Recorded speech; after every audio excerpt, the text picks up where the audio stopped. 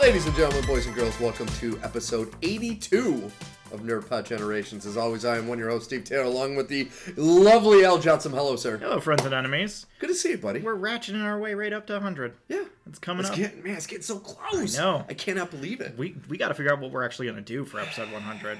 I don't know. Because we did the Spider-Man thing for episode 50. The Spider-Man live stream thing. So we got to figure out what we're going to do. Because I'm not only excited for 100, I'm excited for episode 104. Because that means we'll have 2 full years of content in the books, which is huge also. It's massive. Yeah.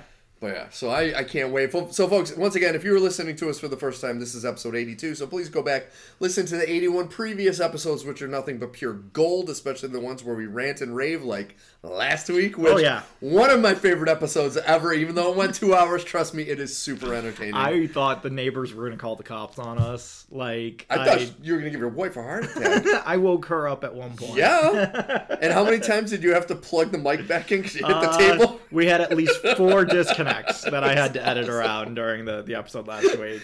Well, my buddy Billy at work, he was listening to it, and he goes, I haven't watched the holiday special yet. I told him how it went, like where he would need to stop listening.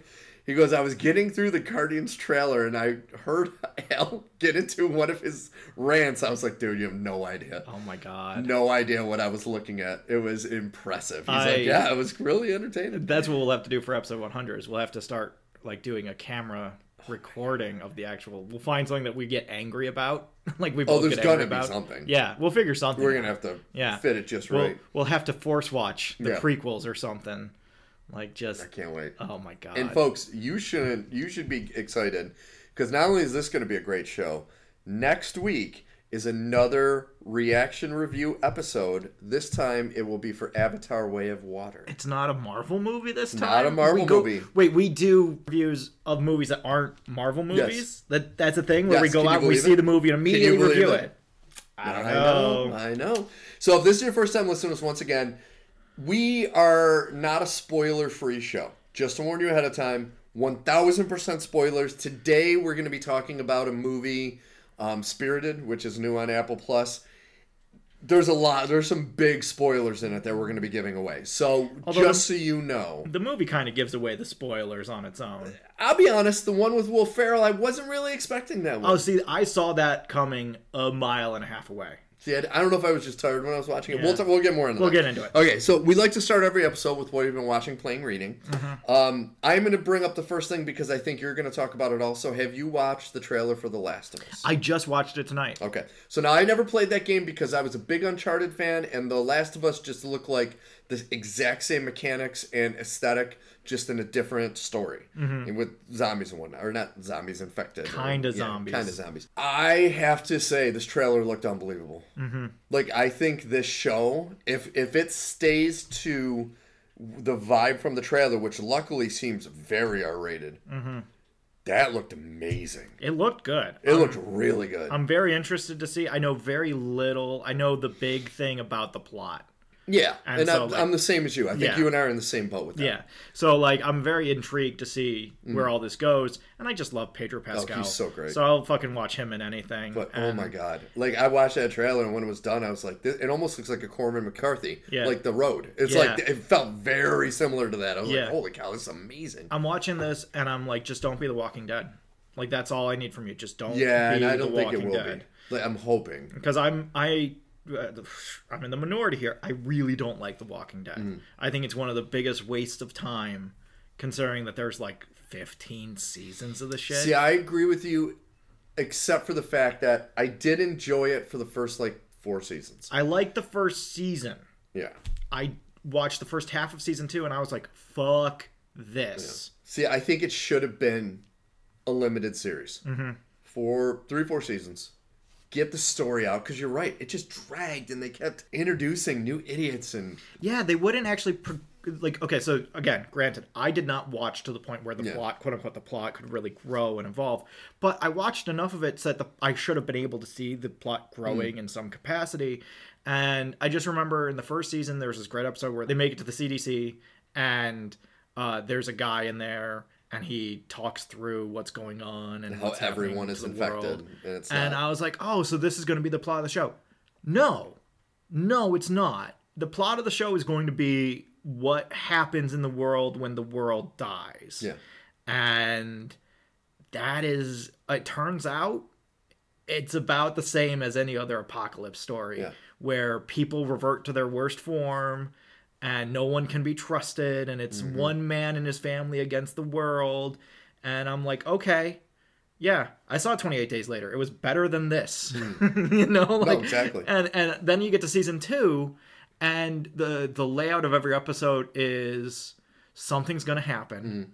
Nothing's happening. Something will happen. Nothing's happening. Something will happen. Nothing's happening. We get to the end of the episode. We promise something will happen. You start the next episode. We're going to quickly resolve that thing that we said was going to happen. And then we're going to spend 2 hours talking about nothing. And then rinse, repeat. At the very end of the episode, something dramatic's going to happen to get you to come back next week. And then it will be immediately resolved. And we'll spend another full hour doing nothing. And then just to have a cliffhanger tacked on at the end. Yeah. I hated it. I hated it so much. Once they opened that barn and it was like, yeah, the barn is full of fucking zombies. Duh.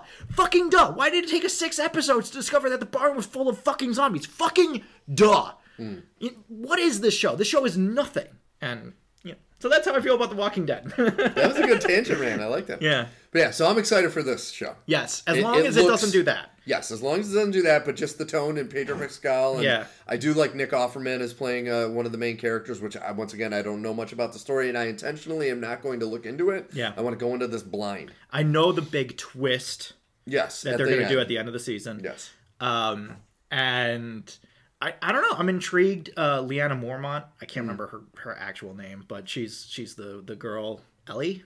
I want to say her name is Ellie.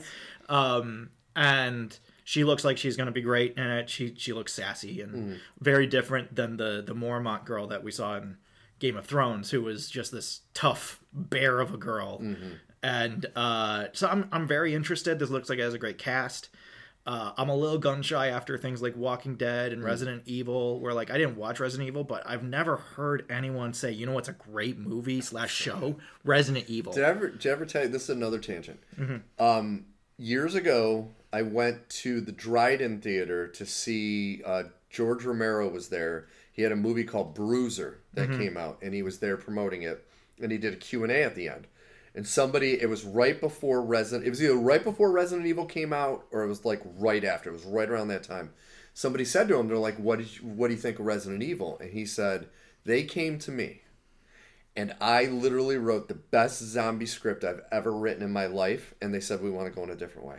It's like, right there and then should have been like, if you're a zombie property and you go to the godfather of the zombie, the creator of the modern zombie. The modern zombie was created by George Romero. And you say we're going in a different direction, you're going in the wrong direction. Yeah, you don't know what you're talking about. Yeah, you have no fucking clue. You're out of your goddamn mind. That's like going to the people that made Batman the Animated Series, being like, can you write us a superhero story? And they write you an amazing superhero story, and then you're like, well, but this doesn't have everything we want. Yeah. It's like, you asked them to write a superhero story. They wrote you a great one. I did find out something, and luckily this is thanks to the writer's strike in the late 2000s. The guy who did the Resident Evil movies, Paul W.S. Anderson, I think his name is, he was all ready to make a Castlevania movie. But then the writer's strike happened, and so it got kiboshed. And I'm like, if he would have ruined Castlevania the way he ruined Resident Evil, I'm sorry. I just look at like, my mind. It's all a blur. You know, it's like, I know they're different movies, but I remember that Blood Rain movie that somehow had Ben Kingsley in it. It had a lot of people in it. Like, just like that whole era of Uwe Boll, horrible. Paul W.S. Anderson or whatever. Like, all these idiots who don't know shit about Pokemon. And as bad as Blood Rain was, House of the Dead, Alone in the Dark, and Far Cry, all Uwe Boll movies, were so much worse. And you watch the first one, you're like, they can't get worse than this. So who thought Uwe Boll could direct? I don't know. Who thought that? Listen, to be fair, I've never made it all the way through one of his movies. Yeah. I may have made it through In the Name of the King. Yeah. Which another, like, Statham was already a star, so was Ray Liotta. Yeah. It's like, how are you getting these people? How is this? You are a hack. And it's so bad. Yeah. It's top to bottom bad. Oh my God. And it's all false and hollow and The one terrible. thing I do love is that there was that point where he was so pissed about the fans hating him. He was going to fight them. them. He was going to box them. And I think he actually did box It was somebody. called Raging Bull. Yeah. Yeah. Oh my God. That was just the best. Like, it's just like, dude, you're so bad. Mm-hmm. You know you're a hack. Like, just admit it. Yeah. Just admit you're a hack. Yeah. And this is why when Monster Hunter came out a few years ago, I was like, fuck this. Because it read exactly like that. I had to see it. And it was terrible. Of course it is. It was so because you terrible. took a game that takes place in a fantasy realm and you dropped it as if this was the 90s. U.S. Marines in. Yep. Like, that was a thing to do. It's not a thing to do. Why are you doing this? And the thing that was the most irritating is you had Tony Jaa playing, like, from the video game character from Monster Hunter. And it's like, he was just a side character because you threw in all these. Because you had this as Marines. Yeah. This isn't Doom. You had the Marines, and then you had Ron Perlman out of Yeah. nowhere. I'm like, what is going on? Ron Perlman always shows up in this shit. He does. Also in The Name of the King, Ron Perlman. Yeah. Like, they just show up in this shit. And I love Ron Perlman, but it's just like, man. I like Ron Perlman when he's done well. See Yes. Pacific Rim. See Hellboy. These are movies I like that have Ron Perlman Yeah. in them. But there have been just as many. I've seen Season of the Witch. It's really bad. That is so bad. It's a really bad movie. That's one of the, it's bad, but you have to watch it because it's a really great Nicolas Cage, like over-the-top Nicolas Cage. He doesn't get over the top enough. For me, the whole thing was just so stupid. Like, there was no good acting. Everybody was sleepwalking. The fact that you have Ron Perlman and Nick Cage both playing Knights Templar, and neither of them have accents of any kind, let alone English accents. There's no accent. There's just no This movie is so bad. It's so bad. I love it. All right, so what have you been watching, playing, sir? So I've been listening to the Always Sunny in Philadelphia podcast. Oh, nice. Which That got is me fun. watching. I've caught a couple Sunny. So I'm just reminded of how much I love Sunny because I can just such put a it on great the show. background and it'll just play and like I don't have to think about anything. It's adult cartoons. Everything happens and it's all canonical and the characters will reference it later. But none of it has consequences, and it's just farcical to the extreme. And that show still is one of my favorite lines ever in the $100 Baby, when Sweet D goes, "I'll eat your babies, bitch." Every time I hear that, I cry. Well, I laugh so hard. That was why I started watching listening to, I don't know what you would call it, the podcast that they do together. Okay. Because it's just the three of them talking about the show, and they still play, like you can tell they play amplified versions of themselves on the show. Oh, yeah. But those characters are still very organic to these individuals. And so it's like Glenn Howerton isn't a sociopath in real life, but you can see how he builds to that from his regular personality. And it's so funny to listen to them. I got to an episode that has Lin-Manuel Miranda in it, and they're talking about Dayman and Nightman. Nightman cometh. And it's so funny because I'm reminded of every time I've met creators that I respect and admire. And I'm just sitting there like, oh, what do I say? What do I ask them? This is going to be my one chance to ask them a question. I got to come up with a good one. What do I do? And I'm listening to Lin-Manuel Miranda interview these guys. And he's like, so you got to tell me like your entire backstory in theater and all these other things. And Glenn Howerton, who like went to Juilliard, he's like, yeah, I did these things and blah, blah, blah. And Charlie Day and Rob McElhaney are pretty much like, yeah, we're enthusiastic, but not like super huge musical guys. Did you know that there is an OG episode of Law and Order, the original series, that they're in? Both of them are in. Yeah. Yeah. I haven't like seen Charlie I've heard Day of is it. the kid they just interview off to the side, but Rob McElhaney, he's like the one on trial. I remember seeing it because I saw that after It's Always Sunny came out. I'm like, holy fuck. Yeah. That's kind of weird. Yeah. It's really weird. It's really weird. Funny. But it's especially funny because like the first time that I watched Sunny all the way through, I didn't know about the interrelationships between any of the characters. So, you're watching it and you get like 5 seasons into it and then you find out that Charlie and the waitress are married in real life. That's his actual wife. Yep. I was like, this is fucking hilarious. And Mac and Dee are married Mac in and real Dee life. are married. So like the episode where they're trying to figure out who knocked Dee up. That's right. And it's him. It's this guy. Oh my god. No, that show is so great. Like Rickety Cricket and what is the name of the brothers in bathrooms? Oh my god. The McPoyles. McPoyles. Oh, that whole family is some of my favorite characters. And like you get these character actors who like they're not well known people, and they go on to have these big careers. So like you have Bill Ponderosa, who is one of the many drug addicts in the show. He's the dad in Young Sheldon, and I find that to be the funniest thing in the world. My favorite though is Jimmy Simpson, who plays one of the McPoyles. Okay. The less weird of the McPoyles, the blonde one. Yep. And he's gone on to do fucking Westworld, and he was in Black Mirror. He's in like fucking everything. He was in that movie, The Invention of Lying. He played the Coca-Cola rep. I love Jimmy Simpson. He's one of my favorite modern character actors, and it's always a delight to see him. And whenever he comes up in Sunny, it's just like just them in those small bathrobes. It's just the funniest damn thing. When he's walking around, he has the eye patch, and it's just this really badly drawn on eye, and it's what is happening? Like, there's so many moments where you're just like, what the fuck is going on? See, and as much as I enjoy that show, I have not watched it lately, which I really need to go and watch some of the older seasons. They need to pull a Seinfeld and be like, go out, like, before it starts to lose its luster. Just I'm amazed they're still making new seasons. Yeah. Honestly. Like, not for nothing, Danny DeVito's getting a little long in the tooth to be doing this kind of nonsense.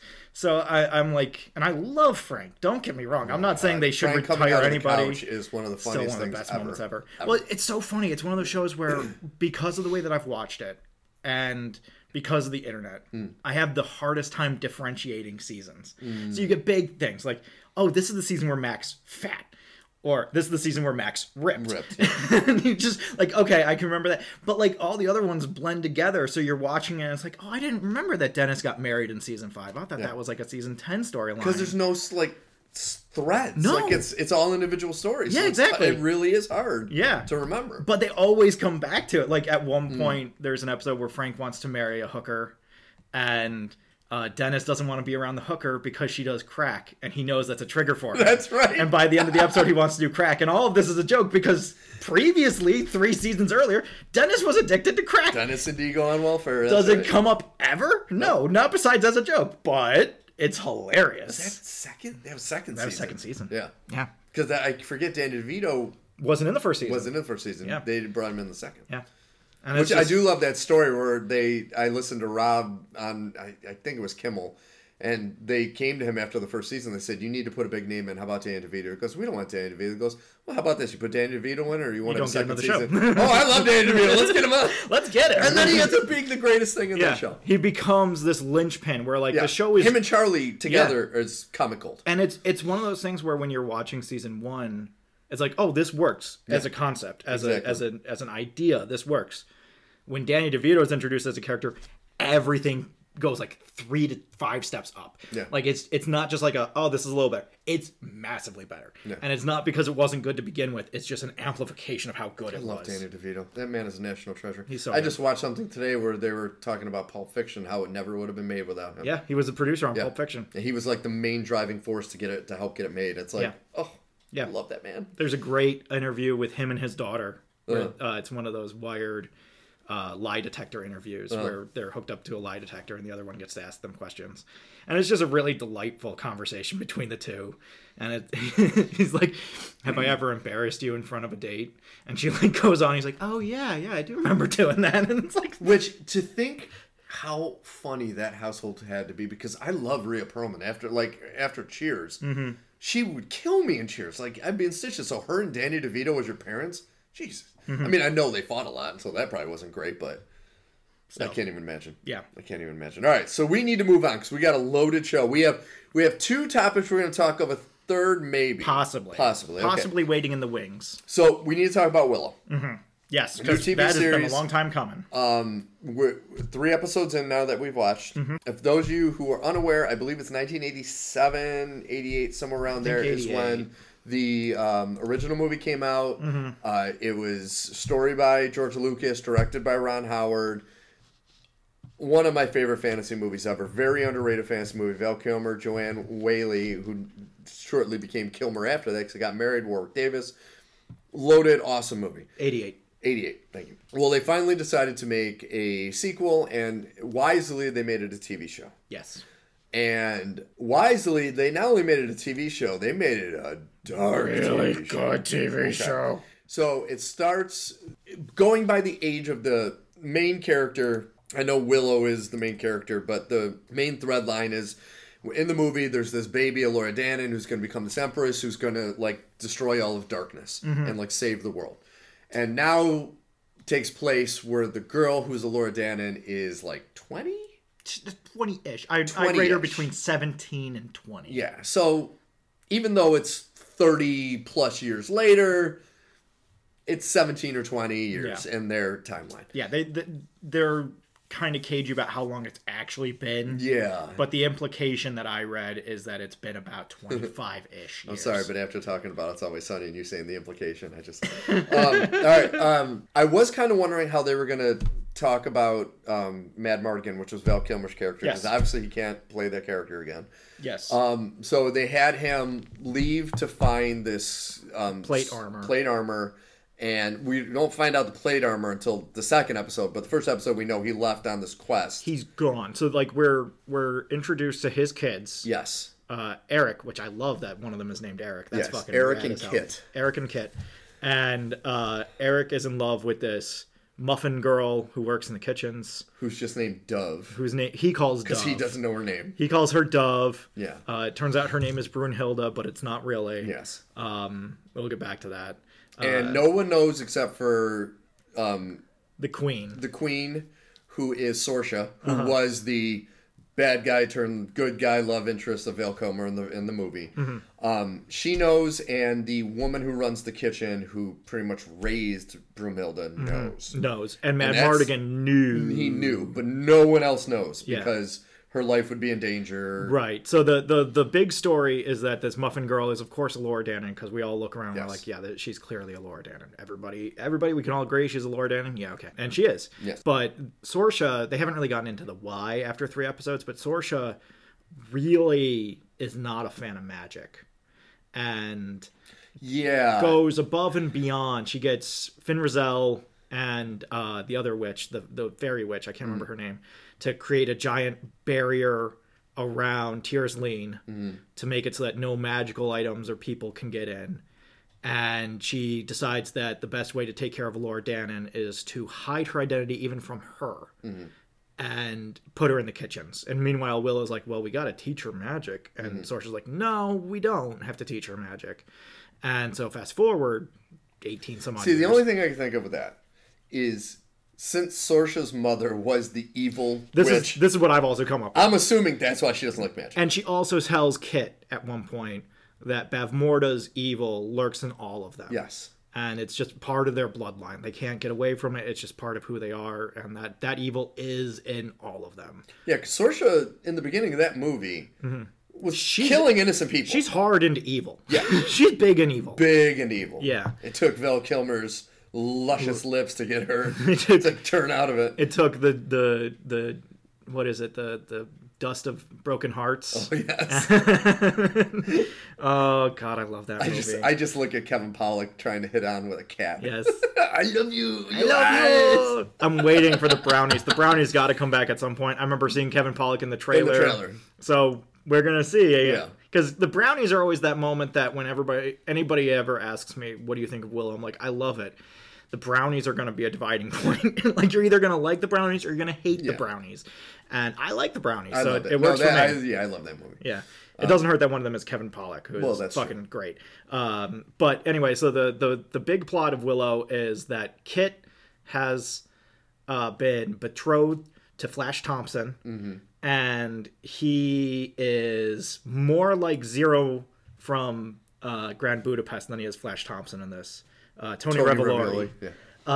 He's actually really good in this. I had forgotten how much I like him as an actor because I hated his Flash Thompson so much, but he's really good in this. And it was, for me, he was a slow build. Because in that first episode, he doesn't really have anything to say. No. And he kind of looked really awkward, which he's supposed to look awkward. Yeah, he's supposed to be very mousy, very timid. He's one of those, you bring shame to our family because you're not a man. But he's just like a bookish type. He knows all the stuff about magic before anybody else does. It seems like he's going to become some magical. Yeah, he has some kind of magic in him. And he can like understand languages, and he like, seems to know all languages somehow. They'll come up against some magical ancient language and he'll read it like it's English, and then everybody's like, oh, that's weird. So it's like there's got to be something building to him, and he had a nice little ending to this episode 3, so that is definitely building. Really good ending. That is definitely building. Episode 3, I can't wait to get into this episode. That's amazing. So while they're all at this party, yes, and Kit is basically throwing a fit about because she pulls the Disney Brave version in Willow. Yeah, well, she reads as bisexual or lesbian. Yes, she has this friend Jade, who's my favorite character. Yes, played by Erin Kellyman, who was in Falcon Winter Soldier. We'll get into the lesbian thing. Yeah. Because I think they had a missed opportunity. We'll talk about that. Yeah. But so between one thing and another, Jade's going off to do training, Kit's being forced into marriage. This whole party flies way out of hand, and then a bunch of evil wizards show up, and it gets far worse. Before we get into it, you finish the synopsis. Yes. So the Gales show up. Also, I love the names. Like after don't get me wrong, I love Tolkien. I fucking love Tolkien. But every once in a while, you encounter a name and you're just like, blah, blah, blah, blah. Yeah. And it's like the Gales. I can do the Gales. Yeah. The Gales sounds good. The Crone. This sounds good. I can get behind all this. So the Gales work for the Crone. They're 4 evil mages, all of whom seem to have had their eyes either destroyed or taken or enhanced in one capacity or another. They also have a kind of a Hellraiser feel to them. Yeah. And there's a nice big fight. This dude Borman is let out of the prison in the basement. In the 3 episodes, there's already been more action than the entire first season of Rings of Power. Yes. Easily. Episode 3 alone is almost... Yes. So episode 3 is called The Battle of whatever. Like the slaughtered lamb. Yeah. But so long story short, the Gales take Eric. Yeah.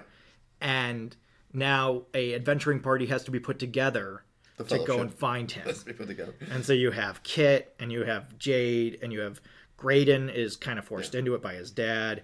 You have Borman, who was Mad Mardigan's squire. Which, that's my favorite character in the show. You have a bunch of old men who are just cannon fodder to be killed off.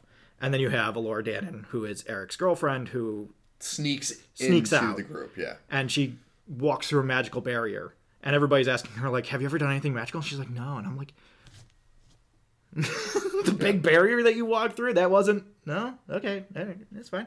But this has now become, instead of your traditional damsel in distress story, it's your damn sir in distress sir. Damn sir.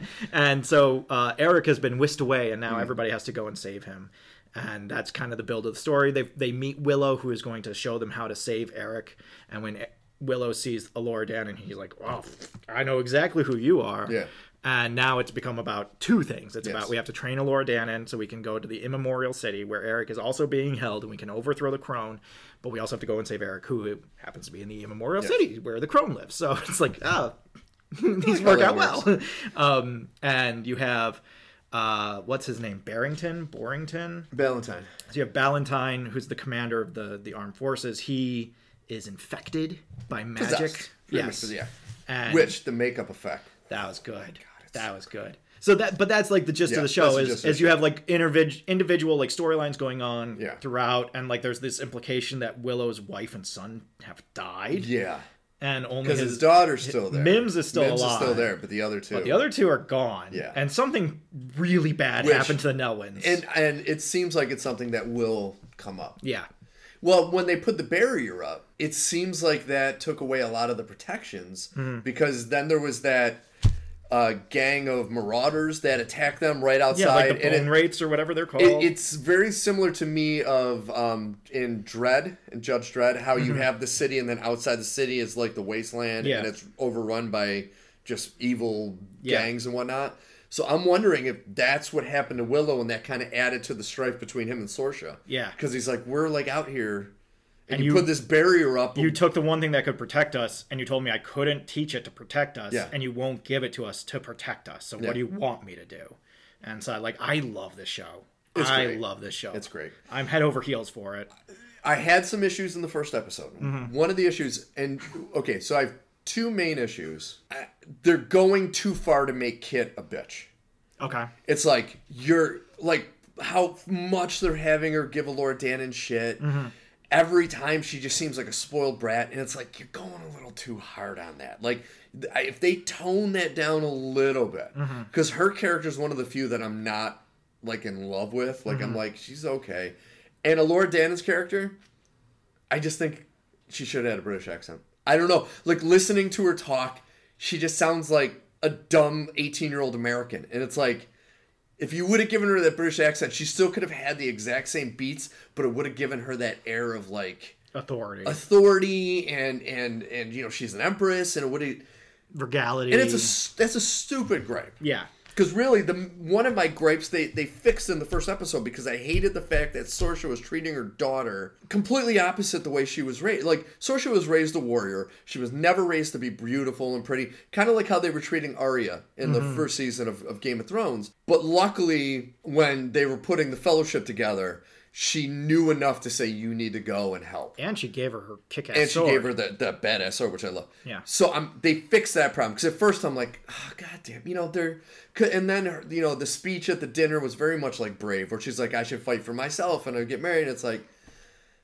and then they fixed it at the end, though. So I was like, okay. Yeah. You fixed it at the end of episode 1. It didn't continue. Because if they would have, like, if she would have continued to say, no, you need to stay here and you need to, you know, you're a princess, and I would have been a little irritated. Yeah. But them fixing that quickly, I was like, okay. Well, one of the things I found interesting, because, like, you meet the twins, Kit and Eric, pretty much one right after the other. Yes. And they're both Mad Mardigan. Like, they're both very similar to Mad Mardigan in a lot of ways. I was joking with Kelly. I was like, yeah, the only difference between Kit and Mad Mardigan is the dick. Like, she got everything from her dad except the dick. And, like, I agree with you. I think that they could have amplified that even more. Because, like, there's an idea of Mad Mardigan being kind of like he blows everybody off for his own thing. Yeah. But he was never... Like, when he's disagreeing with Willow, he doesn't take Willow seriously, which I guess you can read with the Laura Dannon thing.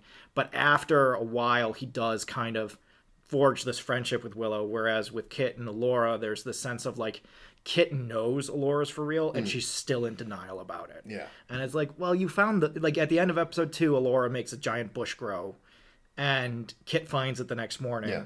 And so she knows that this is a thing, and she audibly tells us as an audience that she knows this is a thing, and yet the episode is Borman trying to convince her not to believe it. And I'm just like, okay, all right. Episode 3 was the one that I had issue with. Episode 1 and 2 I liked almost unanimously. There wasn't really anything in it that I didn't like. Episode 3 was when I started getting into, like, okay, that wasn't a great camera shot. That wasn't a great edit. That got a little sloppy there. How did this happen? Where did they come from? When did that occur? Those people just showed up out of nowhere. Why did you let that happen? Why did this happen? Why was Willow's smoke thing turned into this chance for all of the bad guys to get it? What's going on? Yeah, that smoke thing was a little weird. Yeah, so the fight scenes were great. The fight scenes were really good and well choreographed. There were a few moments of bad filmmaking that I was like, and as much as I liked the fight at the end, it had like Thor level lighting of just like, what's happening? I can't see anything of what's happening. So I can see that action is happening and it looks good and thematically it's good and the music is resonating and all that. I can't really see. You need to jock the lumens up just a little bit. Yeah, I did love the slow build they did during the 3 episodes where you don't see Willow do any magic and then he unleashes it at the end of that 3rd episode. You're like, holy shit! Yeah. Like that was an awesome. The implication is that his magic is tied to his life force. Yes. And it's killing him to use it. And so everybody's like, why don't you use your magic? And he's like, pfft, and he won't answer the question, but he'll like move on. Yeah. And we're gonna see real soon why he doesn't use magic more. I can't wait. I can't wait. The build of this show is so good. I'm just so excited about like the look, the feel for something that was as innocuous as Willow, where 2017, there wasn't a digital copy of Willow. There wasn't a Blu-ray copy of Willow. You could not buy it on anything besides DVD. I know because I looked. Yep. It wasn't available until Disney released it. Now, granted, Disney does their Vault thing, which is kind of a red herring that you have to deal with. But Willow is not one of those like A++ premier Star Wars level brands. But those of us who know it fucking love it. Yeah, it could have been. And if they would have given it more of a chance. Yeah, and this is a very authentic return to that universe. Like, the fact that one of my main complaints for episode 2 was we see Borman chewing on a stick, and I'm like, is it Blackroot? Exactly. Just tell me if it's Blackroot. See, and only people that have seen the movie would think that. Yeah. Lenore people would be like, he's just chewing on something. I want a scene of Allura dead and being given Blackroot and being like, this is good. And I was like, yes! I remember this. So, I want to stay on kind of the negatives before I hit the positives. Yeah. So, the only problem I had with the kiss, because it was early in that first episode that Kit and Jade kissed. Yeah. I think they missed an opportunity. Like, I'm not against it. I wish they would have had a slower build, because it was obvious there was feelings there. Had a slower build, and then pulled the Mad Mardigan, where, like, right before they go into a battle scene, Kit grabs her, pulls her in, and gives her a kiss, like he did with Sorsha as the tent was collapsing on them. And it's like, you had a golden opportunity for a legit member bear, because the kiss seemed rushed, and it's like, I wanted to feel this relationship play out a little more before you just throw it in the faces. I felt like, see, I had almost the opposite reaction. I thought that it was good to put it in early because it establishes their relationship more firmly instead of leaving it up to the audience to be like, will they, won't they? It's like, oh no, this is clearly going to be a thing, and we're just along for the ride. But even that, though, like, even though they had the kiss, it still didn't reaffirm the relationship at all, because it kind of was one-sided. Well, it was one person is leaving because the other person is leaving. Yeah. So Kit decides, basically the night after their party goes bad, to leave. Kit decides that they're going to go. And Jade is already in the process of leaving to go and do her training. And so Kit's just decided to bail before that can even happen. And Jade tracks them down and basically has this little heart-to-heart, and that's when the kiss happens. And then the Gales show up. Well, no, wait a second. Didn't the kiss happen when Kit woke Jade up? Kit woke Jade up, and they were in Jade's room, and Kit's trying to tell her why she's leaving, and then she kissed Jade. So that's why right. Jade was a little like, she just woke up, but that's why I was kind of like, and then they've never talked about it. Yeah. Like, they had that scene where they were sleeping and it looked like they were holding hands, but it's like, I almost wish, like, you don't need to spoon feed it. Like, I wish they would have let it grow naturally and then had the big moment in, like, a life or death situation, and then they kick. I just think it was a missed opportunity. I can see that. You know what I mean? I can see that. I didn't mind it. I thought that it was well timed, and I'm kind of over the will they, won't they. I'd rather have the conversation up front and then just have it be about the growth and change of their relationship. I could see that too. Yeah. But then it gets interrupted by some of the best villains in any fantasy that I've seen since The Lord of the Rings, the Gales. Oh my God. They are, like, at first I was like, maybe I'll watch this and see if my son could watch it. No. They are terrifying. Like, you were dead on when you said they have, like, a lot of similarities to the Cenobites. Because holy cow. There's a guy who has a bird cage that has a bunch of spikes pointed in towards his head. Like, this is some fucking penance shit. The character design of that reminded me of in 300 when they brought in that giant. Yeah. It looked very similar to that. Not as big. And not as kind of gross. Yeah. The botched surgeries of 300 are my least favorite part of 300. I'm not a fan of it. But I really love the design of the Gales. The makeup effects and the feel of that whole fight, where, like, you never felt like you didn't understand what was happening. You could keep track of all the action and where everything was going. I do seem to remember it having a slightly anticlimactic finish, just in the sense of, like, oh, I guess we're done. I guess the fight's over. But that was because they got Eric and left. Yeah. So it's like, they got what they were coming for, and that's why they even said they were here for him, which makes me really, I want to know why they came for him. Where is this going? Because, like, there is that line that Eric has some of Bev Morda's evil in her. Yeah. Is that what this is building to? Is he going to become, like, her successor, or is she going to possess his body? Because they said Bev Morda's spirit is still kind of like Voldemort. It's still active. It's still out there. So it's like, is she going to use him as a vessel? Yeah. I'm very curious to see where this is all going. Dude, the villains in this are incredible. Yeah. Like, even the possessed soldiers, that was unbelievable. Great. Like, I had some complaints about episode 3 because at one point, Ballantyne has infected the rest of his men. Yes. He's sent by Sorsha to get Allura, not knowing that he's possessed. Sorsha doesn't know that he's possessed. But he, of course, is going to go and do this because it he was going to do it anyway. There's this scene where he's taken Alora in the middle of the night, and they finally catch up to him. The rest of the Fellowship catches up to him, and they're like, "What are you doing?"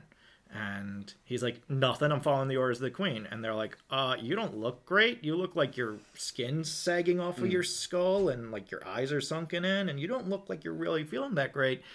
And all of a sudden, the rest of his legion appear, and you're just like, you got it. There has to be like a shot of them running behind a tree or something. But you're right. There was some direct. And same thing with when what's his face is coming up the well. Yes, and Borman's just suddenly at the top of the well. Yeah. No, there were definitely some editing issues in this third episode. It was still great. I love the episode. It was a great episode. But there was some editing issues. There were some serious editing issues. I felt like it needed a little bit of a stronger hand when it came to direction. Yes. Or it almost also felt like at times they were doing that thing that I do, where my thing is too long. Let me see if I can cut anything. I can't cut anything. Let me see if I can cut some quote-unquote non-essential stuff, which is actually essential, but we're going to call it non-essential. Yeah. So it's like, we're going to cut the shot of all the soldiers coming out because it tacks on 5 seconds, and we need those 5 seconds. So like, that's how it felt, is that there were just some moments. There was a movie that did this where they were way over time, and they were like, what if we just cut out every, like, there's 34 frames per second. What if we cut out the 30th frame of those 34 frames? And it looked like shit, because of course it did, because that's the way film works. Yeah. And it just kind of felt like that, of just like, okay, I feel like I need you guys to kind of tell me the situation, the scene a little better. I'm having a hard time, A, seeing what's happening, and B, getting a feel of where everything is and where everyone is. And at one point, Willow does this spell to bring all this smoke in. And you're like, oh, this is going to build something. It's like, no, it allows all the villains to get away. And you're just like, wait. So what was the point of that then? Yeah. And okay. No, there was a couple head scratching moments. Yeah. It's not perfect. It's not perfect. It's very good. It's extremely good. I love the fact that they're weighing heavily on practical effects. Like when they mentioned the were-rats, I'm like, oh, it's going to be some CGI. No. This is practical. I'm like, oh my, thank you so much. I didn't expect a two-headed rat. I expected like a like a furry rat or something. Well, I expect Kit's like, what's a were-rat? And he's like, it's exactly what it sounds like. And I'm like, so it's going to be a werewolf but a rat, right? Like Vermin from Marvel, like that kind of thing. No, it's a two-headed rat that looks like it's straight out of Harryhausen's garage. Well, I was going to say, if you ever watch Brain Dead, or Dead Alive, whatever you want to call it, the Peter Jackson movie, they have the rat monkey that infects everybody. It looks so much like that. Like even the effect of it, like the model itself, looked very similar to that. I did love the red eyes in the dark coming down the hallway. Just good. That was so good. Just good stuff. I don't know. So there is one element that I looked at and I was like, I don't love this. Which is, so Borman and Kit are forging this relationship, this friendship, because Kit wants to know what happened to her dad. She thinks that Mad Mardigan just full on abandoned all of them. It sounds like there's several different things that could have happened. Mad Mardigan was sent by Sorsha to do something. Mad Mardigan went off to find this breastplate called the something cuirass. It's whatever. They just refer to it as the cuirass, so we will too. So he goes off to find this armor, and Borman is with him, but Borman comes back and he doesn't. But also, he was supposed to take Alora Dannon away from the city, but also she's still in the city. So like there's a lot of things that we're told Mad Mardigan is doing. Yeah. And it's hard to tell which of them is true. So it makes sense that Kit is like, oh no, he just fully abandoned us. So Borman is trying to like be like, no, I didn't abandon you. I'm interested to see what Borman's arc's going to be, because when they show up to the slaughtered lamb and there's all the graves, he knew. Yeah. That happened. He knows what happened. He knows what happened. Because there's no way he just marches them to that location. Yeah. And isn't aware of what's going on. Yeah. And it just like, it really is a graveyard. It's just a bunch of piles of stones over bodies. Yeah. And I guess there was something in the cave behind the tavern. So that's why they go that way, because Borman has to go and get it. And what it is it's this little, it almost looks like a Star Wars. It's the magical...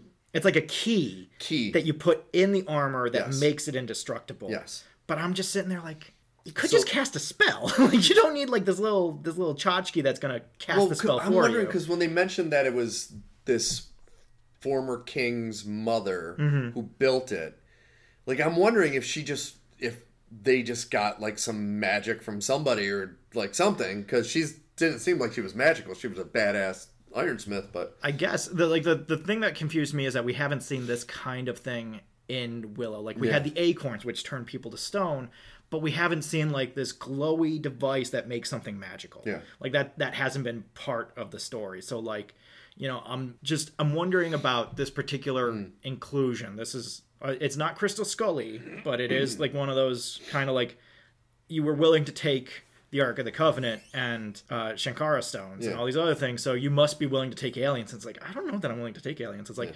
you were willing to take the dust of 1,000 broken hearts and, you know, the bones tell me nothing and High Aldwin and all these other things.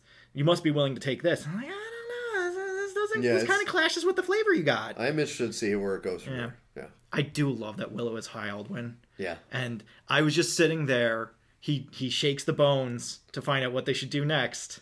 And I was just sitting there because Laura Dannon comes up to him and she's like, what does it say? And I'm just like, the bones tell you nothing. That's what the bones... Forget the bird. Follow the river.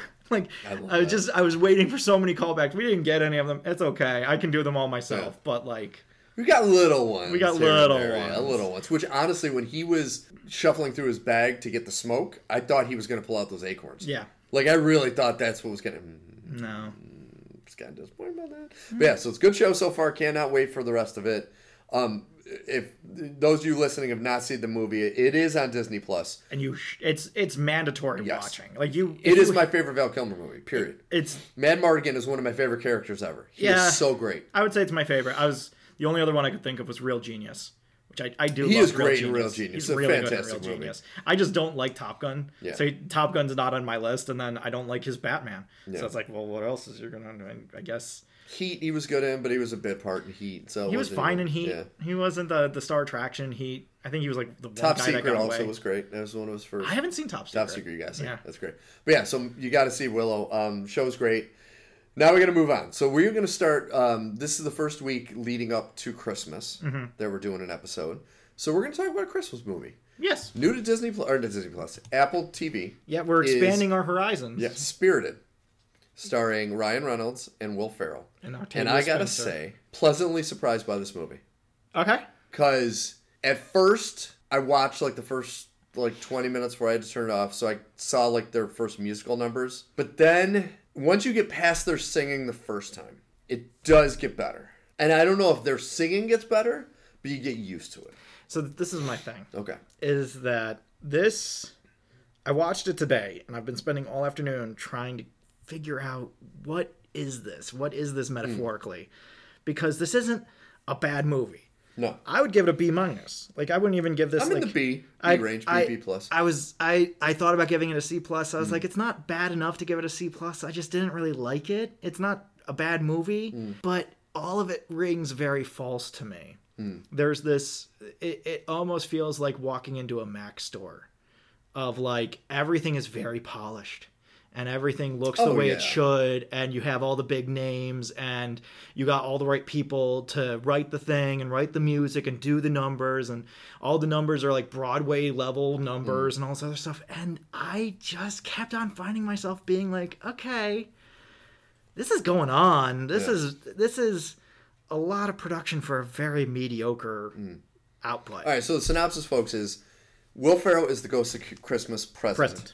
And he's part of, like, the ghosts, it's like part of an organization. It's almost like they're Santa and the elves, but they're not Santa and the elves. So it's all these dead people that their job is in a year, they have to pick somebody, research them, and then do the Dickens haunting of them on Christmas Eve to fix their lives. Mm-hmm. And the idea is that if you fix one evil person, the good that they put out in the world will make more good. Exactly. And so Will Ferrell, after you get the initial one, he's contemplating retiring, which retiring for the ghost means they get to be alive again. Yeah, which is kind of weird. It's a subject that isn't really touched on or referenced or rationalized. It's just kind of there, and you're like, okay, I guess that's the rules. You don't really hear of like other ghosts that have done that or anything like that. Like, you hear about other ghosts retiring, but you don't hear what happened to them or if they have any impact in this evil world, because a lot of the movies about how evil the world has become. Yeah. And I'm just like, so... Are any of the retired ghosts like part of the evil? I don't know. When we're looking for their next person, the Jacob Marley, who is like the lead of the crew. Yeah. He wants to pick this hotel manager who's evil, but then Will Ferrell sees Ryan Reynolds' character, who plays a spin doctor pretty much. Yeah. And he's a horrible human being. He's basically like, his whole business is rage. Yes. Is outrage online. So it's all about, you dig up something on a person, you release it at a very specific time, and it gets them either notoriety or infamy. So you have like the big story that's going on is the reason he's in this hotel is he's been hired by the Christmas Tree Association or whatever. The farmers of real Christmas trees, yeah, as an association, have a convention, and he's going to do a keynote. Basically, he talks about how to make Christmas right again, you have to engage people, and the best way to engage people is to make them angry. So you have to make it polarizing, whether you have a real or fake tree. And Jimmy Fallon tells us that this is going according to plan. And meanwhile, there's a fight brewing that they've coordinated between Billie Eilish and Ed Sheeran. Ed Sheeran. It's going to benefit both artists because now they're both in the news, and Ed Sheeran will apologize, but he'll apologize during the VMAs, so it'll get blah, blah, blah. So, like, this is the rationalization of, like, this is how he's evil, is that he's putting out pain into the world in order to amplify things, whether it's good or bad. And Will Ferrell believes that if they can fix him, the ripples will be bigger than any ripples. Since he has such a connection to Twitter and all these other everything. things, he'll be able to touch so much more than anybody else. So, but he's considered unredeemable by Jacob Marley. And so they don't, the rest of the ghosts aren't really into it. The Ghost of Christmas Past is, because she wants to bang Ryan Reynolds. Which she does. But so they go back and forth on this, and eventually they're convinced that this is the way to go.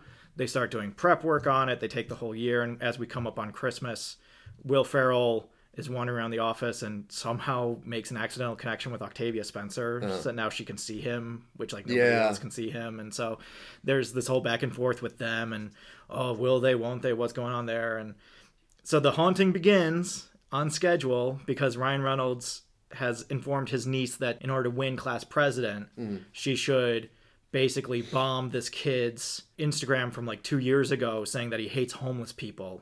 And so this kid's her opponent in the election. So now she's going to tweet out this video of him saying he hates homeless people, and bada bing, bada boom, she's going to win the election. This is the evil thing that he must repent for and stop from happening. And so we start the haunting, and very quickly the Ghost of Christmas Past comes back, and she's like, yep, he's great in bed. And she's like, can you do this for me? And so now Will Ferrell has to do both past and present. So you do the whole shebang, and Ryan Reynolds isn't buying it, and there's a lot of musical numbers interlaced in there. Which the very first Ryan Reynolds musical number, I don't know if you would agree with me on this. When I watched it, I was like, I got such a vibe of the Richard Gere one in Chicago when he's in the courtroom. And he's talking about doing the old, like, 1-2 tapping. Very much. Like, I felt like the vibe was exactly the same in those numbers. This number categorized for me what I wanted the rest of the movie to be. Okay. So when we meet the ghosts at the very beginning of the movie, they are just coming back from saving Rose Byrne. Rose Byrne, yep. And some of the people are famous and some aren't. It's not actually Rose Byrne, but they have a Hall of Fame of everybody that they saved, and Dolly Parton is in the Hall of Fame of people that they've saved. And again, just curious things I saw, and I was like, huh. And we're not supposed to get any more information on it, but kind of like, huh, okay, that's weird. There are a few bad writing moments. There's an HR rep that comes in just to give some dialogue, and then they're like, oh, you could have easily done this. And she's like, yep, I know. And she leaves. And it's like, so you can't amend your own kind of lazy writing by saying, isn't this lazy writing? And it's like, that doesn't make it so it's not lazy writing. Pointing it out doesn't make it better. It definitely was, in a lot of ways, a made-for-TV movie. Yes. Made-for-streaming movie, let's say. But the big thing is at the beginning of the movie, there's a bunch of new dead people that come into the afterlife. And they're informed that the afterlife is a musical, which is why there's so many musical numbers. And then we go to the hotel, and Ryan Reynolds has this big musical number. And I'm sitting there like, that's weird, because they just said it was a musical in the afterlife, but now he's performing like it's a regular musical. Is this diegetic? Is this non-diegetic? What's going on? And then it's revealed that it's a fantasy. The entire thing didn't happen, and he's just been giving this PowerPoint speech in the front of this room, and everybody still goes crazy like he was doing a musical number, but the rest of the world did not see the musical number. This was Will Ferrell's interpretation of what was happening. And that concept is never brought back. Yeah, Every other musical number actually does happen. And I'm just like, but like, shouldn't there be like this dichotomy between real world and afterlife and like how the music, like there's some cool shit you could do? No? We're never gonna come back to that idea. It was obviously a fluff movie. I don't think they thought very deeply on anything. No, this was definitely one of those movies that was supposed to be a comedy, a musical, a holiday movie, first and second. But like, there was never supposed to be there's the morality tale that you get out of any retelling of Christmas Carol. Like, it's the same morality tale. There's slight differences by the end, which we'll get to. But which was kind of the final nail in the coffin for me, was the end of this movie. But it's not a bad movie. It just it reminds me, at one point, spoilers, I realized this immediately when they were talking, because you have this scene between Marley and the rest of the people on the board that are trying to decide who's going to be the next guy, and Will Ferrell is pitching to do this guy Ryan Reynolds, and he keeps on getting rebuffed, and Marley says he's unredeemable, and the Ghost of Christmas Present says, well, there was one other guy that was unredeemable. And I was like, oh, he's fucking Scrooge.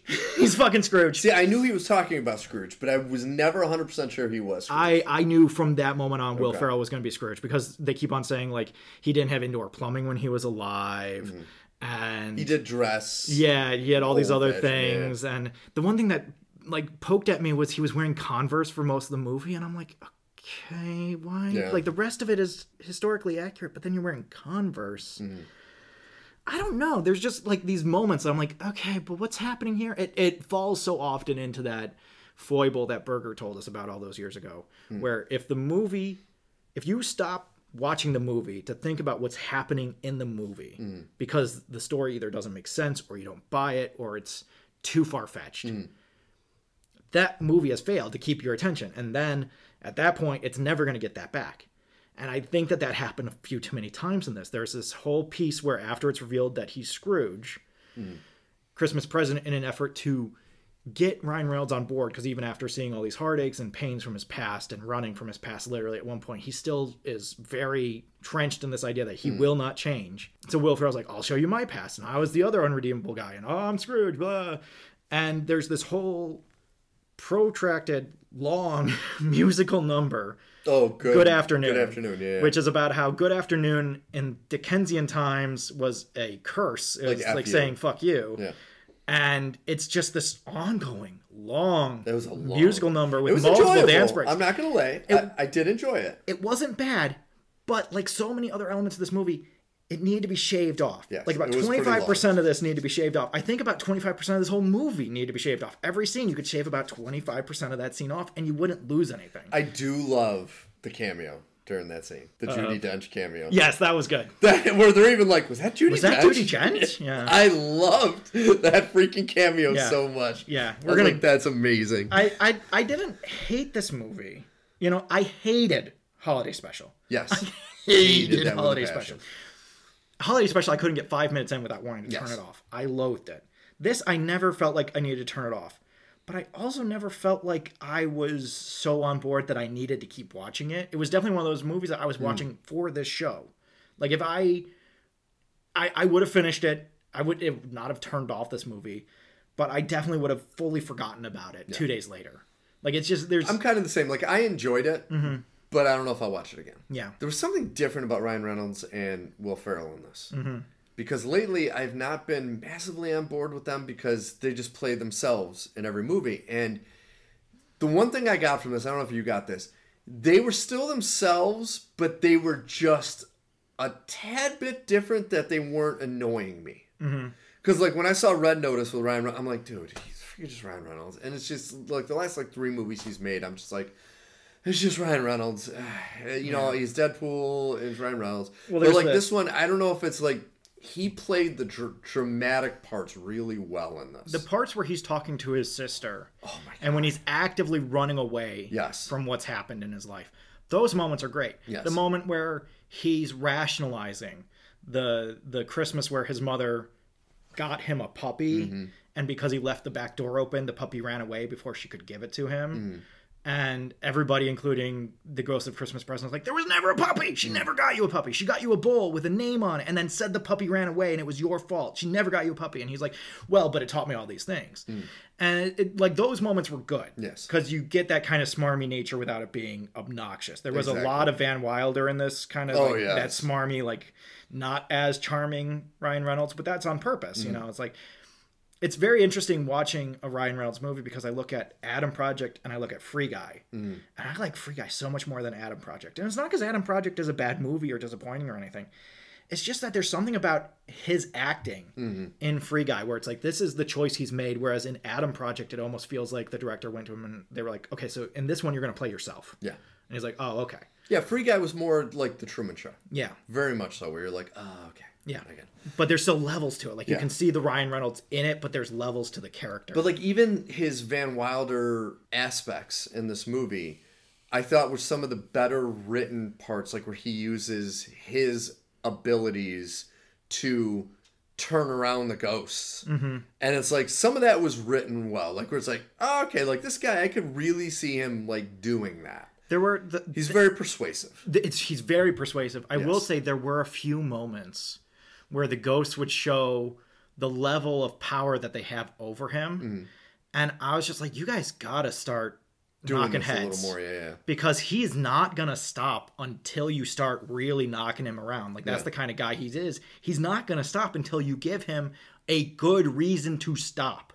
So the moment Will Ferrell freezes time and slaps him, I was like, there should be so much more of this. Like, and that was one of the funnier parts of the movie too. No, exactly. I was like, this is what I'm talking about. Is like, he is so, like, just entrenched in this idea of who he is that, like, you need to shake him out of it. And instead the ghosts kind of are like, no, but he has a point. And I'm like, the ghost should not be like, he has a point. The ghost should be like, no, this is not acceptable behavior. I do appreciate too, I don't know if you caught this, you probably did, when Will Ferrell becomes human again and he's at the party and he bumps into the guy dressed like Buddy the Elf. Yes, I saw that. He awesome. Told him he looks like an idiot. He looks like an idiot. I love that so much. Yeah, that was good. Like, that's amazing. I was like, we've come full circle. It's Will Ferrell's Christmas movie has become so ubiquitous that now we have references where Will Ferrell runs into his character from his Christmas movie in his new Christmas movie. Which is amazing. I think my only real hard negative on this is I think it's a little too much for young kids. This is not made for kids. It's not made for kids, but it's not. But it is made. You know what I mean? It's like, it's not made for kids, but it is made for kids. It's made for kids in the sense that it's not objectionable. No. In the same way that, like, you know, we both listen to music on the radio in our childhood. The amount of people that are just realizing what I'm a Genie in a Bottle means. Yeah. Like, kids, it'll go over their heads, right? Every time. But this felt more like it was written for late stage Gen Z or Gen Xers and millennials. Like that kind of felt like the range that they were shooting for, where everything was kind of ironic and twisted and, you know, everything. It's a take on a take on a take. Very meta. Super meta. Yeah. And, like, that was one of the only things I don't know. The ending of this movie left me all out of sorts. Do you want to talk about the end of this movie? Let's talk about the ending. Okay, so the movie builds to this point where Will Ferrell and Ryan Reynolds are now friends. Like, yes. This is, you know, it's still about saving Ryan Reynolds, but they've become friends more than adversaries. And Will Ferrell, in an effort to show how much he swears by Ryan Reynolds as a person, takes his quote-unquote retirement, which means that he goes back down to earth as a human. And thankfully he doesn't just end up in Iowa or something. Like, he ends up in Ryan Reynolds' apartment. And he's also in love with Octavia Spencer. He's super in love with Octavia Spencer, which I did like that storyline. Yes, I thought that was really cute. She was really good. She was so good in the movie because she plays his like right-hand person who is in charge of... Has to dig up all the dirt. Yeah, she has to dig up all the dirt and then hand it over. So she's the one that actually is facilitating his evil. And that's kind of how the story ends, is the Ghost of Christmas Future, the Tiny Tim in this situation, is the kid that Ryan Reynolds' niece, is running against for student body president. After she tweets this video of him saying he hates homeless people, he commits suicide. Which was... That was dark. That was heavy. That got so dark. Yeah. So fast. Which I get. It's a Christmas Carol. Yeah. It's going to get dark really fast. And so, like, there's a lot of comedy. Tracy Morgan plays the ghost of Christmas Future, which is funny until it's not. Like, I love Tracy Morgan. There are just some moments where I was like, if we could pull back on the humor 5 inches. Yeah. Because I don't believe anything that's happening. Like, you get to the end of the Ghost of Christmas Future bit, and Ryan Reynolds is saying all the things he's supposed to say, but he clearly doesn't believe any of them. And so he even flat out says, he goes, I did this, but I'm not going to change. I'm going into work Monday, and I'm going to do Yeah, exactly. That's what happens, is that he goes, he decides the one thing that he has to do is make sure that this kid doesn't kill himself. So he needs to tell his niece not to tweet that video. Yeah. But he's not going to change anything else. And meanwhile, when Octavia Spencer and Will Ferrell were hitting it off, they walk around New York. They have a nice little musical number. And during that, Will Ferrell talks about how it's the decisions you make that really tell you what kind of person you are. And so Octavia Spencer goes to the niece and says, don't do this thing. Yes. And then there's this comedy of like, they're on an ice skating rink, so they keep tripping over each other. They keep falling. She's going to tweet, oh my God, we got to stop it. And then it's revealed that Octavia Spencer stepped in and said, no, she didn't tweet it because I told her not to tweet it because I'm not going to have her be evil. Yes. And so I'm sitting there and I'm like, so this was for nothing. Because Ryan Reynolds' actions did not stop this from happening. Ryan Reynolds did not learn anything from this. He tells us so. And in fact, if he had done nothing in this situation, if he had stayed in his apartment and been locked in, it still wouldn't have happened because Octavia Spencer would have stopped it. So what was the purpose of any of this? And then there's one more musical number. And then Ryan Reynolds dies. Which I am happy they didn't pull the, oh, well, he's reformed, we'll just let him live. They almost did. It was close. But he died. So the musical number is after Ryan Reynolds has this moment where he says, I'm not going to change as a person. Will Ferrell leaves. And so Ryan Reynolds runs after him and they're talking in the street and they're having this hushed conversation. And so Will Ferrell decides that he's had enough and he can do more good as a ghost than he can as a person. So he goes and steps in front of a bus. And Ryan Reynolds knocks him out of the way of the bus and time stops, which is how you know when a person has been fully redeemed. And they're like, okay, we're going to go have a party. And they're like, no, let's do one more musical number. And so they do one more musical number. And then at the end of the musical number, Ryan Reynolds ends up in front of the bus and gets hit by the bus. But during the musical number, they keep telling us that he hasn't learned anything, that he's not going to change as a person. And that's okay, too. Like, even if we're all evil inside, as long as we don't act on evil intentions, we don't have to be good. And I'm just sitting there like, I don't think that was the point of this story, guys. I'm not saying everybody has to be 100% good. You're doing this weird Sith rule where you're either all good or all evil. And like, that's kind of the message of the story. It's like, oh, but there's this gray zone in between of good and evil. And that's where we all actually live. And I'm like, I guess, but at the end of this movie, you still have this asshole being an asshole who hasn't learned anything and whose actions haven't actually developed anything in the story itself. So what was the purpose of all this? And then he dies, and Marley basically comes to him and says, well, we can't have you live. You can't go through all of this, learn nothing, and live. So he becomes the new ghost of Christmas Present, and Will Ferrell is now living his life in the suburbs. And he uses Will Ferrell as, like, reference, like he'll come, dude, he'll come and hang out. He comes and hangs out. Yeah, and they're still buddies, and it was weird. The ending was weird. Yeah, I had very mixed feelings because if this movie was an hour and a half long, still had roughly as many musical numbers and all that jazz, like, fine, you cut out one or two of the musical numbers, which they pretty much did because a lot of the musical numbers start and then are cut off as jokes. Yeah. Where it's basically like, we're going to do a musical number, and some characters like, don't do a musical number. Mostly Marley. It's Mostly like, Marley. No. And then they're like, we're going to do a musical number, and then he's like, fine, I'll give you what you want, just don't do the musical number. And it's like, we're not going to do the musical number. And it's like, okay.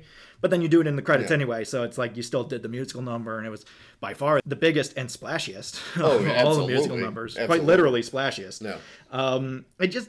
It really felt like someone who said, okay, to be successful, we need to do this, we need to do this, we need to do this, and we need to do this, and we need to do this. And they did all of those things. But much like Ryan Reynolds' arc in the movie, all of it rings false. And I don't buy any of it. I don't buy that he dies and becomes this good person who set out to try and do good in the afterlife. I don't buy any of it. Like, even at one point, Scrooge is explaining his rise into being Ghost of Christmas Present, where he talks about how he was alive and then he died. And then he spent 10 years working as a low-level person. And then the Ghost of Christmas Present retired, and he got the job.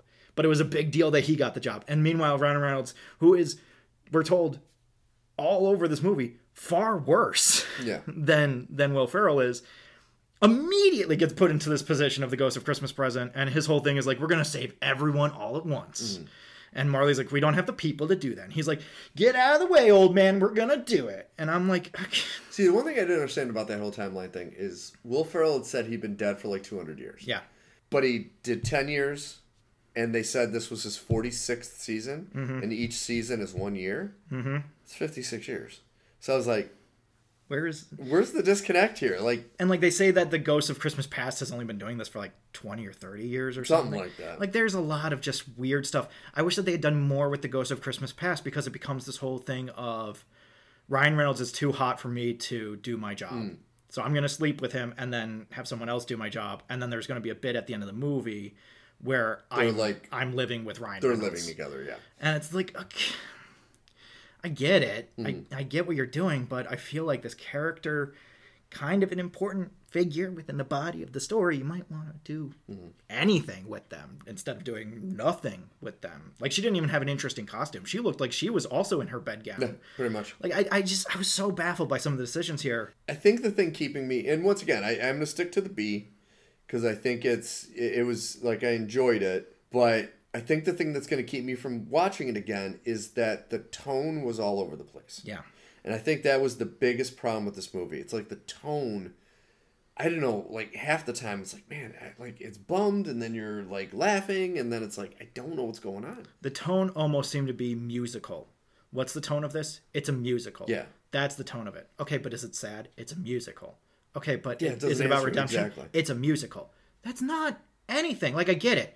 But there are musicals that are just sad, and there are musicals that are just uplifting, and there's a whole wide range. You can't just say it's a musical and have that be everything. Like, I need to know a lot more about what's going on. Because, like, the scenes, like we said before, the scenes with his sister in the hospital are phenomenal. It's fucking good. They're so fucking good. Phenomenal. And he plays this great asshole. Like, there's this moment where he comes in and he gives his niece a present, and she says, "Can I go donate it?" Yeah. And the mom's like, "Oh, that's a great idea. There's a donation bin. You can go right here. Make sure you get help."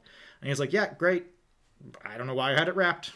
You go do whatever you want with it." And then she asks him to raise her daughter when she dies, and he pretty much blows her off and grabs his brother. His brother walks in at the exact same time. Something. Yeah. Dude, that was a heavy scene. It was a very heavy scene, and I felt like there was an opportunity to nail out some of these ideas more, and instead they decided what was really important was to have 24 musical numbers in this thing. And I was just like, you can cut several of these numbers out of this. Not because they're bad, but because they don't add anything to the plot. And it really does get to the point where the characters start rolling their eyes about how many musical numbers there are. And it's like, I get it. You're doing this meta comedy thing, and it's supposed to be funny because even there's too many musical numbers. But at some point, I have to sit here. If I'm doing this as a teacher and I'm grading, I have to sit here and say, so you knew what the problem was. And instead of addressing the problem, you decided to lean into it and then have it be a joke that it's the problem. Yeah. And I'm like, okay, I can see what you're doing. I don't know if it works. And it ultimately is frustrating because this did not need to be 2 hours. There's not 2 hours of movie here. 2 hours and like 4 minutes is really long. It's way too long. That was really long. It's way too long. And when you watch it, they reference a Christmas movie that I'll watch 1,000 times more than this, and that's Scrooged. And there are a lot of beats that are similar to Scrooged. Yeah. And it's like, I don't know why you would bring that movie up. I know you want to be that whole breaking the fourth wall and like referencing things that happen, but it's like people will, if they've not seen Scrooge, go watch it and then be like, this is a much better movie. I'm going to watch this one every year instead of Spirited. Yeah, I look at this and I say, it's not bad, but none of the songs have a Christmassy feel to them. None. Like, you watch Muppet Christmas Carol, every song has a Christmassy feel. And not just because they talk about Christmas. The song about Scrooge being in Miser and kicking people out of their homes is Christmassy. It's about winter and how cold it is. Like, there's so much here in so many other adaptations of the exact same piece. And here, they added a bunch of circuitry and stuff to it. But I don't know that any of it actually amplified the work at all. Instead, it just kind of ended up being this distraction, and you kind of just sit there being like, okay, I mean, this is funny in concept, but in execution, it just kind of wears on you after a while. I would agree. Yeah. I would agree with that. All right, folks, so we're going to do one quick thing before we go. Al has a new game. Yes. So explain to the listeners this game, sir. So me and Kelly we've started watching our Christmas movies. Nice. And we were joking about one of my favorite lines is it's not Christmas until Hans Gruber falls from Nakatomi Tower. Right. Absolutely. And we were talking about it and going back and forth. And I realized that you could do this for a lot of Christmas movies and it becomes very fun. Mm-hmm. So it's not Christmas until Michael Caine is tormented by Muppets. It's not Christmas until Yukon Cornelius conquers the abominable snowman. Oh, the Bumble. And gets his tooth taken out. Yeah. That's it. It's not Christmas until the Bumble gets his tooth taken out. Yes. And so, like, we're just going to play a quick version of this, which is, there's no points. There's no winning or losing. It's just, how many of these idiotic, stupid things can you think back to and be like, oh, yeah, that's when Christmas starts. So, it's not Christmas until Ralphie shoots his eye out? Exactly. It's not Christmas until... I've been trying to come up with one for Die Hard 2. It's very hard. It's not Christmas until you realize why the machine gun magazines have blue tape on them. Ah. See, for that one, I would say it's not Christmas until you realize the T-1000 is one of the henchmen. Because he is. He is. He is. How about it's not Christmas until Clark Griswold fries the cat with his tree? It's not Christmas until... And then I gotta think of a Christmas movie. I had like 24 of these. Mm-hmm. I had them all. And they've all just kind of whisked out of my brain in the last week. It's not Christmas until... How about it's not Christmas until Arnold Schwarzenegger punches a reindeer? Yeah, that's a good one. Thank you. It's not Christmas until Phil Hartman steals the cookies. Oh my God. Let go of the cookies now! It's not Christmas till Hawkeye has blown up the tree at Rockefeller Center. Oh, look at you going deep on that. Mm-hmm. More recent this year. More recent. Thing. It's not Christmas until the Doctor Who Christmas special comes out. That was going to be my next one. It's not Christmas until the Doctor saves Albus Dumbledore from swimming sharks. Which, to point that out, folks, for those of you who are unaware, Doctor Who, up until recently, was known for doing Christmas specials. Mm-hmm. They would do these one-off specials. My favorite Doctor Who episode ever was a Christmas special. And it was the Peter Capaldi one, the Husbands of River Song. Yep. That is, for those of you who have never watched Doctor Who, as long as you know the baseline that he's an alien, travels through space and time, travels in this box called the TARDIS, that is the best standalone episode where you really don't need to know much about the Doctor because a lot gets explained and it is so entertaining and it has the best ending ever. And unlike the Guardians Christmas special, you never spend a moment being like, why are they celebrating Christmas on Saturn? Yeah. That's never a question that rises in your mind. Yes. It's just not an issue. Yes. It's not Christmas until the Grinch almost throws everything away.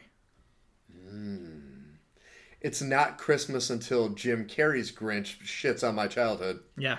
It's not Christmas until Tim Allen commits manslaughter.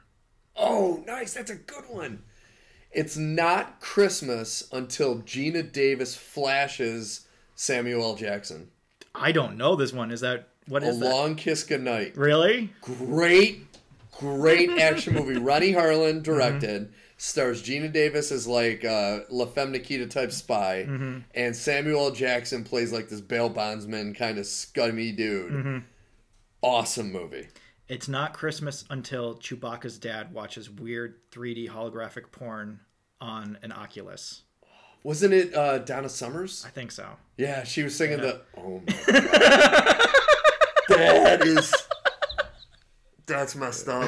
Oh my God. That's so messed up. So this is a fun game you can play with your friends this holiday season. I don't know if I'm going to be able to sleep tonight because I remember how creepy that was. It's bad. It's really bad. It's still better than the Guardians Christmas special, It's still better. Somehow Light Day is still better than the Guardians Christmas special because at least Light Day has Boba Fett. Mm-hmm. And that's literally it. Unless you got some hardcore Lumpy fans out there that are just like, oh, fuck yeah, Lumpy's my favorite character. Like, there's some idiot out there who's like, yeah, fucking Lumpy. God damn it, Lumpy's great. It's like, you're just saying that because you want to piss people off. I can already tell. How about this one?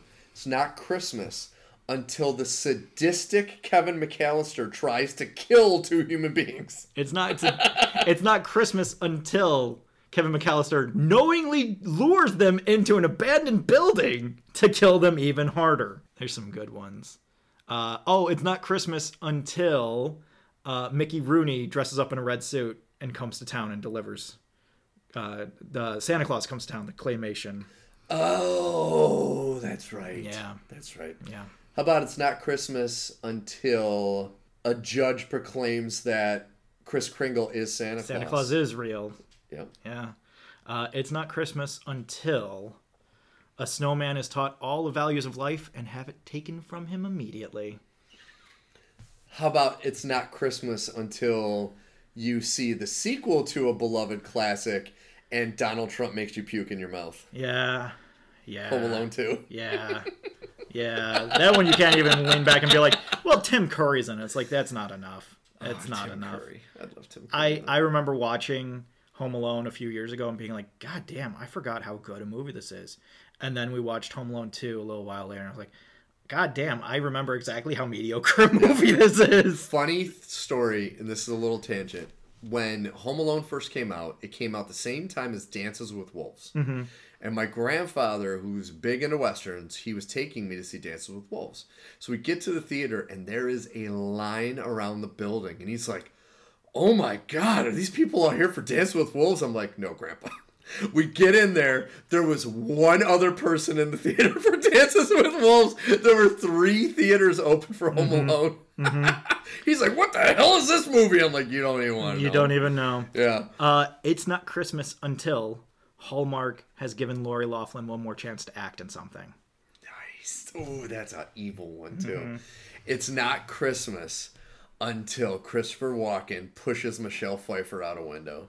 Oh, which one is that one? I don't know. Batman Returns. Oh, yeah. I forgot that's a Christmas movie. Yeah, it takes place at Christmas. And he's the boss, pushes her out the window. Yes, absolutely. That is a Christmas movie. That definitely counts. With that one. I'm man. that. Oh, it's good. It's good. It's a good game. I can't think of any more off the top of my head.